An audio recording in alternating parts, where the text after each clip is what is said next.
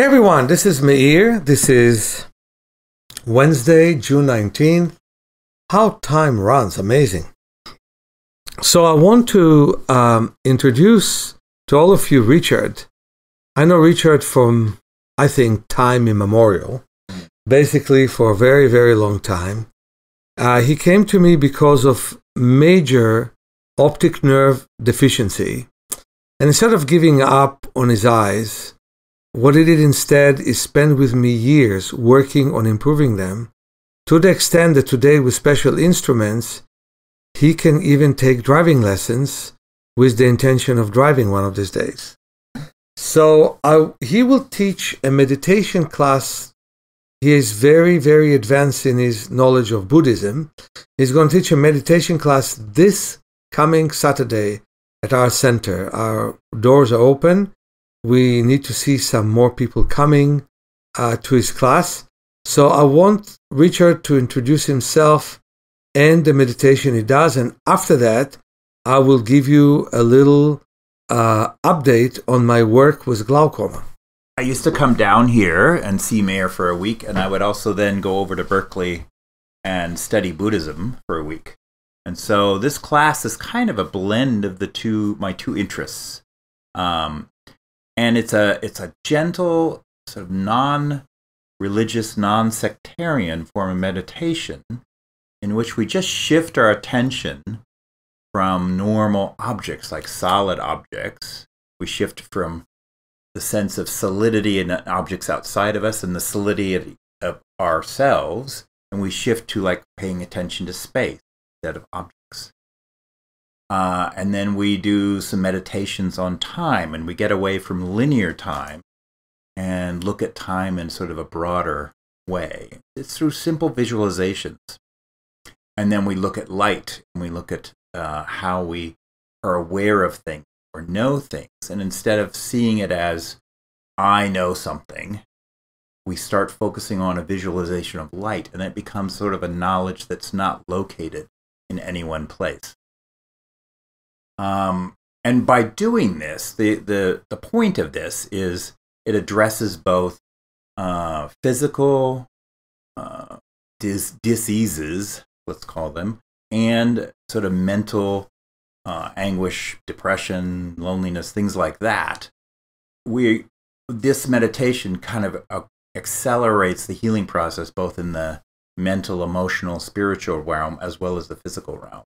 That's the theory behind it.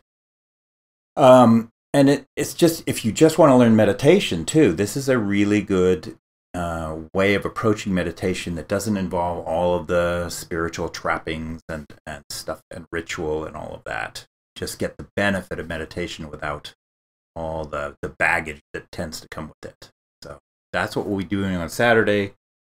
We'll start out with space and doing some visualizations there. We'll look at time and then light. That'll be by the end, you will have developed a meditation practice that's pretty unusual but simple and effective. Wonderful. And you're going to have a lecture with you. Yes, so I'm going to be teaching it, and my best friend from 20 years so I'm a practitioner of Meir's work. I'm actually also an artist, a photographer. I have an MFA in photography, and my cohort has a PhD in psychology from CIIS here in San Francisco. It's a East-West psychology institute that's been around for a while. So. Yeah, and I want to talk about Richard's photography. Understand something. We're talking about a wonderful man who doesn't see colors too well. That's true. And yet, he's actually a known photographer. One of the big things about Richard is something that we can see in the world. When people think about outer space, they think about something ahead of where they are. When people in the Renaissance were thinking about the fact that all the divides between them here and something there is what divides, and they can go there. They don't have to just stay in their towns and villages. Well, that's exactly what happened to Richard in his space. in spite of vision deficit, he found a way to become a photographer. And then when he learned a way to work on improving his vision, he went on it full time. Reminds me of myself in a way. I was the quickest Braille reader in the state of Israel already in 6th grade. If all of you know the story, my mother would say, lights out. I'd put the Braille book under the bed. As soon as she went to sleep, I took the Braille book and read. Sometimes she caught me in the morning because my hands were still on the book. Well, that ability to read many books without having the vision to read printed books somehow gave me the energy that when I was introduced to the exercises and when I was able to work on my vision at the age of 17, I excelled as quickly as I could and got out of my blindness. So I'm going to talk right now about glaucoma. A father whose son was given standard treatment that caused a lot of problems to his eyes gave me a call from Montreal. He's a rabbi, Hasidic rabbi. He believes in prayer, and so do I. And he believes in finding ways outside the box. Well, his son had a problem called uveitis, which is a great problem. And I talked about it in the last message of the week.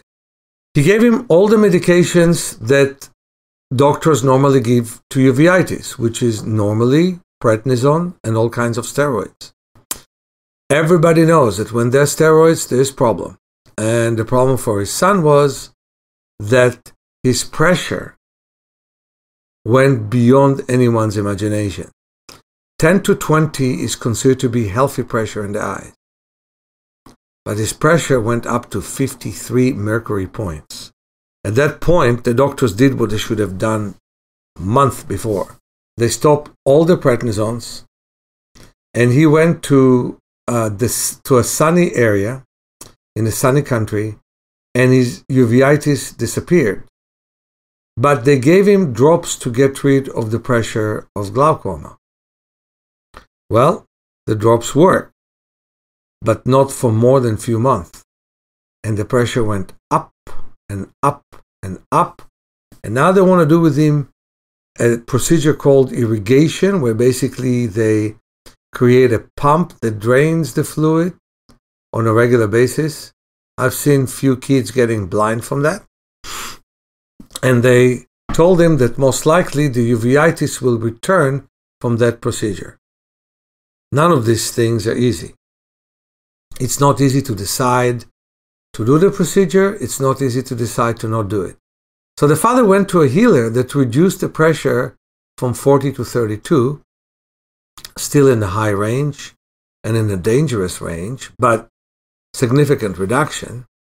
And now he came to me, let's see if I'll succeed, to reduce it. It's working hard in progress. I have a lot of fun working with the 7-year-old kid. And I feel honored that his father brought him to me all the way from Montreal to do the work. But just before the father came, a practitioner in my work who just retired from doing it, she studied with me in 1988. 8 years ago, she lost some vision, and doctors discovered that she has glaucoma. And she gained much of what she lost back, and everything seemed to be stable until 10 months ago. Funny, it was not much after my visit to Israel. And the doctor wanted to give her drops because the pressure was 25 in one eye and 19 in the other eye, and he felt the one that has 25 is high. She did not want to take the drops, so she worked, and she mainly did the exercise called sunning, which you can see in my DVD, Yoga for Your Eyes and Vision for Life. And you can read about it in all my books, Movement for Self-Healing, Awakening Your Power of Self-Healing and Vision for Life. It's a great exercise. When she faces the sun with the bridge of her nose, the pupils constrict. When she moves it away, they expand. And so she came to him within 5 months, and the pressure went to 23.5 in one eye and remained 19 in the other eye. And the doctor still wanted to have drops, but felt that it's worth waiting. So she spent 5 more months working, and the pressure went down to 20. Exactly the limit of what considers to be normal. Now, no drops have to be used. And I'll never forget my daughter. And the emotional tension of divorce hit her badly. She was born with cataracts, and all of a sudden, her pressure went up to 30. Remember, 20 is the limit of what's normal, and the doctor immediately wanted to give her drops. But we didn't. And with exercise of her middle back and her neck, and I will never forget how my daughter told me, "Daddy, my middle back is loose. My middle back is loose and my neck is loose." And my pressure went down, and it did go down from 30 to 25. And so we were in medical observation for about 3 years, and the pressure seemed to be steady. And then it spiked up with another mental tension she had in school. And it went up to 36 until I gave up on the idea of not having those drops. And then she decided not to take them. So, a year later, her pressure was measured before going to college. And guess what? It went down by 13 points from 36 to 23 without a single drop. Now, to let you know, she registered to 2 singing lessons and was the main character in The Sound of Music.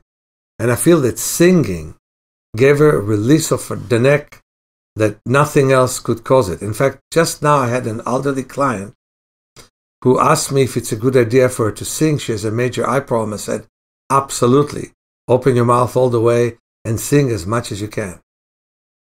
It's so interesting that we're being told that the only thing that will get the pressure down are very harmful drops.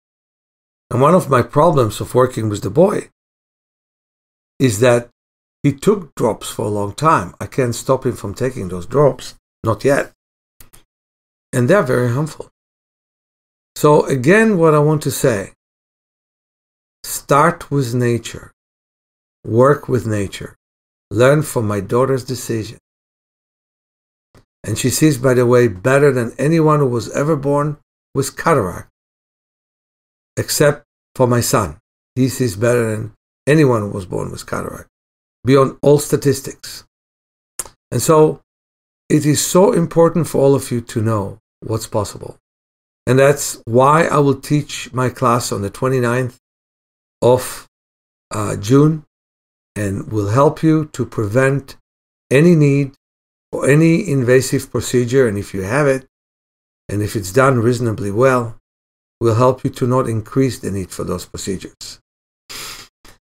And yes, I believe in medicine. At times it's exactly what we need to do.